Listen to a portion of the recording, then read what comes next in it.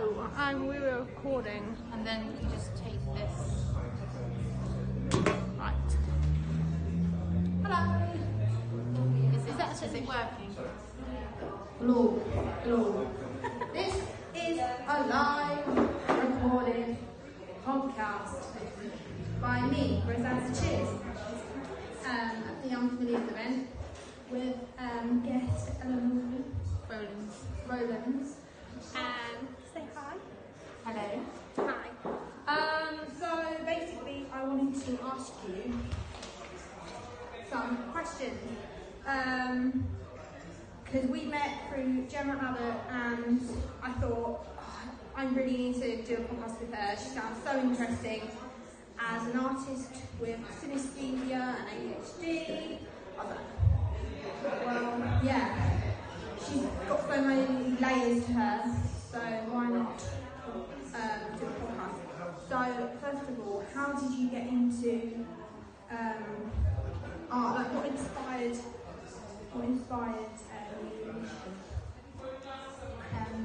I found being in the playground really boring. Yeah. I didn't really know why the children didn't want to play with me. Oh, yeah. So, you come with. Yeah, I am. Same level now. So I was always making art. I was more interested in the plants and the trees and making little patterns on the ground. Or if it was rain day, then I'd be like, drawing or all these different things. I suppose you'd say I'm an introvert, and school tries to force everyone to be an extrovert, and I just wasn't fun, and I found it far more fun being artistic and expressive. Yeah, I have to say I was, it was hard for me at school as well, especially at primary school. Yeah. I got bullied a lot. I think I had a close-knit group of friends, but yeah, it was, I'm used to this. But yeah, it was hard, and I think it helped at secondary school, but then I think I really found my way when I was at Foundation, Colchester Institute, and this wonderful girl I met through my tutor at the time, Matthias Shortcut. He introduced me to this wonderful girl called Nicola Russian, and my life became a lot more exciting, and I found a group of friends that were amazing, and and I've got those friends for life now, so yeah, thank you to Matthias Shortcut on my foundation. Second question, did you, what was your degree course? Like, did you do a degree? What was your experience like? So I went to Aberystwyth University, and I actually met Gemma Abbott, and I only met her actually once, and never again. But her daughter was sat next to my mum in graduation, and she was so transfixed on my mum, and my mum was transfixed on her, that my mum actually said, one day you should get back in contact with this girl, because, yeah. So I did a drama, performance art and film degree, and unfortunately I didn't really have a very good time on there either. And as like you said with your friends, it was the people that I met that kept me there.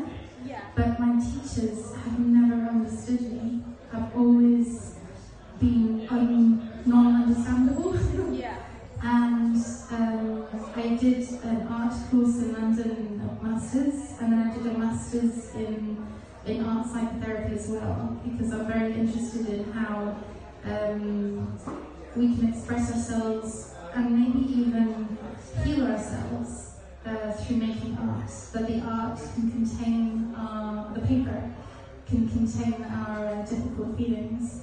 And I also feel that art is another language. It's a language without racism, without prejudice, without difference. If you look to trees, just very quickly about the forest on Wonder, when we look at trees, we embrace difference. If a tree is really big and old, if a tree is broken, we admire them, we love the difference. When we look at humans, we can't stand the difference. I think that's why we are so fascinated, as women especially, with trees and forests. And why, I know you haven't asked me about university degree, but I feel that we both have this in common where we ramble. we ramble, We're big ramblers. But basically, if you're asking me about my degree courses, I definitely think they helped me sort of try and stay focused on a brief. Yeah. But my brain has a billion ideas, so I tend to ignore it and go off on I have to say that I found having a brief really good, but then it would be knowing how to create work within that brief, and I'd always need help with ideas from my tutors, who are really good. One's in the audience, Jane Frederick, who was one of my tutors in my first year of my degree, and she was amazing. So shout out to you, who's in the audience. She was really good. Next question. Did you have a favourite piece of work that you did at uni? So why? I always got myself into difficulties because my ideas could never be done. So I never smoked a cigarette before, and I can't sit on a stool, so I've got a club foot, which means I've got less sort of strength in one leg. Have you been told? No, I haven't, I think. And I smoked about 100 cigarettes in 4 hours, saying on the words, smoking kills, over and over again, dressed in black like a funeral guest. And do you know the metronome in music? It ticks back and forth like life. And that was probably my best piece, but I don't smoke, I can't smoke, and I lost my voice, and I also forgot the words I was saying. But when I look back at that, and just all the art I made in general at university, I was always pushing and challenging the brief, but also myself. I think that's with ADHD and neurodiversity and autism, is that what is contained within us are magical superpowers that in this system, in this world, they're trying to shut us down all the time. But in the art, if we're allowed to express ourselves and push boundaries, we can make incredible art. Thanks for the claps. I just think, well, we're all different, and everyone's special in their own way, and no judging. Even though I do prejudge. I contradict myself all the time as well. Next question. This one's interesting. Do you have your own studio space to work in? Or do you just find wherever you are, wherever you end up? I actually burst out laughing on the train when I read that question, because my mum has now said to me, Elinor, you have to start finding a studio space in London because every single carpet and surface in my flat is absolutely covered in paint.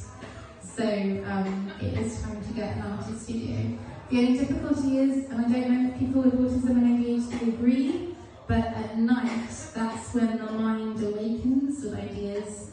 I can never sleep, I'm always making at night. And some artist studios close around 9 or 10 p.m, so I think I might need to find a 24-hour studio. Yeah, I'm thinking so much more now at night because this podcast is like all I'm thinking about. It's like, oh, I've got to get so many more people on. And then I've got ideas to make more sculpture 3D wise. But yeah, it's I'm just thinking so much more now about this podcast at night. So I'm on the podcast grind, guys. And I don't have my own studio space. I just we have a shed, so I made That's a studio space. Yeah, kind of. It's a studio space. But yeah, so I made my doll's house, my red doll's house in the shed with my dad, and I made my life-size silicone figure in the shed with my dad as well. Luckily, I was able to get this made at uni because it was my degree showpiece. I have a question about this. I actually have a question about this tent because I'm 6 foot tall, and it's the first tent or sanctuary where you can actually walk in at 6 foot. Yeah. Was that a deliberate choice, or did you just make it big? What was the reason for it being so tall? I wanted it big. I wanted to be able to. I wanted tall people to be able to go into it because I've got tall friends. Nicola again. Mentioning Nicola, she's the tall girl. So's Ross, and so's my other friends, Evie Carter. So who are not here today, but they will hear this because I'll show them. But yeah, they're tall. So I was like, I need to be able to make it possible for tall people to be able to go into as well. So I need to be able to make it fit for everyone. Accessible to everyone. Just for the audience who don't know, I was approached to do this podcast because my film is over there. And the first thing I asked Rosanna is, do you mind if I ask a personal blunt question? And she said, okay. And I asked her if she had ADHD, and she said yes. And this tent straight away was ADHD. And I don't know why I just picked up the microphone for you. It's your podcast, but the reason why I'm incredibly drawn to this tent is that it is incredibly accessible, and a lot of art galleries forget neurodiverse people or artists.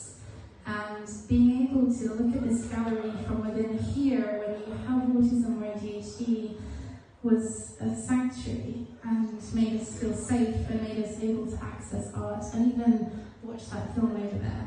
So, thank you. Thanks so much. Yeah, basically I wanted a space that was my own. Originally I said to my tutor I wanted to have my own room. So people, but no, because this last year it was gonna, the show was meant to be about being incorporating all the artwork and connecting it together. So unlike the previous year when you had like 2 people having separate rooms to have their artwork in. So this was like a compromise to begin with, and then I grew to love it. And the fact that it, loads of people really enjoyed it. And you could see out. Yeah. Like my friends particularly like that. Again, I'm talking about Nicola, she loved that. She loved the fact that you could see out. She mentioned about that on Saturday last week. But yeah, I wanted it safe, comforting, stimulating, interactive. All that, I wanted it. And obviously red incorporated. I had to have it, it was red. Been obsessed with red now for so long. And I'm representing red as well.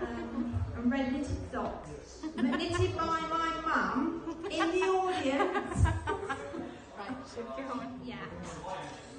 So shout out to mum.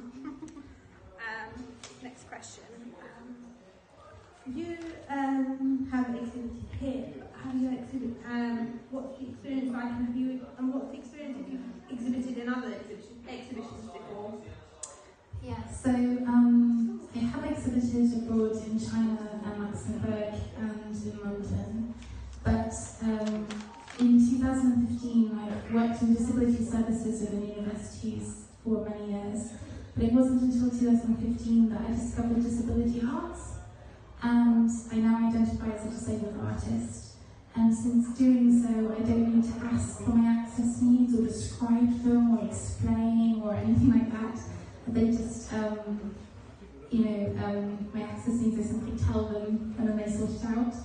So since then I've performed and exhibited in Tate Modern, in Mile End Art Pavilion, in Hoxton Arches, lots of different places, and places I would never have access to. I directed shows with Gemma, the curator at Cameron People's Theatre, Battersea Art Centre, lots of different places, and it's because of identifying as disabled, not that I am the problem, but that I meet barriers. What's your question? Yes, so, but actually, I have put this on the Minories, is it the Minories or Minories? Minories Facebook thing. This is the first exhibition was incredibly accessible for me. Gemma made a little cinema. That's never happened at all, ever. I've shown video art in lots of different galleries. Shape Arts, which shows disabled art. They actually show art of disabled artists, but their curated shows are not accessible to neurodiverse artists. So Gemma curated a show that was fully accessible to autistic and ADHD artists, and so to keep going on about it, but it's especially important that art, which is a language for a lot of people with impairment, and yet they can't always access their own shows. Amazing, yeah. I think it's great that this exhibition has been so accessible. Last questions. 10. Oh, is it? Great stuff there. So let's be quick with this one. What advice what's your favourite colour? Oh no, this one, sorry. What advice would you give to adults just starting out, wanting to do a degree, or like just a quick answer, and then we can get on to number 7. I think the fact that you shouted out to one of your favourite tutors, although you said all of them here were amazing, so I wish I'd gone to art school here. But I really think when you find a tutor who gets you and who knows or understands your language, it's so important to ask them, can I stay in touch with you? Which means that even if 1 year down the line it takes you 1 or 2 years, sometimes 5 years, with my mentor who I graduated, I think, 11 years ago, or even 12 years ago, I still contact him sometimes with a question. And I think that's really essential, is to say to your art tutor, you know what, you got me, and I need you as my mentor, whether I don't speak to you in 7 years, can I email you? The other thing is to also ask lots of people about your art. So what do you see? What do you feel? How does it make you feel? Actually your podcast idea is brilliant. I had to write a showcase about my art, and I had no idea. So I looked in the Unfamiliars, what Gemma had written about me, and used a lot of what she wrote. And I think that's it, is, don't be afraid to reach out and ask people how your art makes them feel and what they see. And sometimes when you're doing these podcasts or interviews, that will help you with applications. The other thing is, never make art for no money. Always apply to Arts Council funding, always apply for funding, always apply to call-outs. And if no one knows, join the Arts Admin newsletter, because I performed in Battersea Art Centre and Camden People's Theatre because of being on the newsletter. Amazing. Quickly, what's your favourite colour to use in your art? Do you have one? Of course, mine's red, obviously. It wouldn't be anything else. Why? It makes me feel so happy.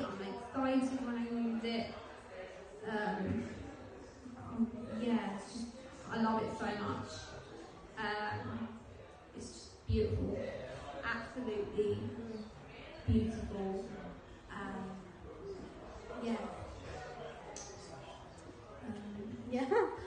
So I would say red as well, but I actually have always painted in blue, and how I got onto the art psychotherapy course to train as one was saying that I don't know how to use red.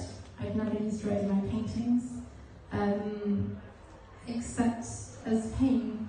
But now, since doing the art psychotherapy course many years ago, I do use a lot of red, but I started going back to blue. So weird, huh? Yeah. outdoor sanctuary because it was very sensual and at the same time safe. And lastly, quickly, what's one art material, if you had to choose, that you couldn't live without?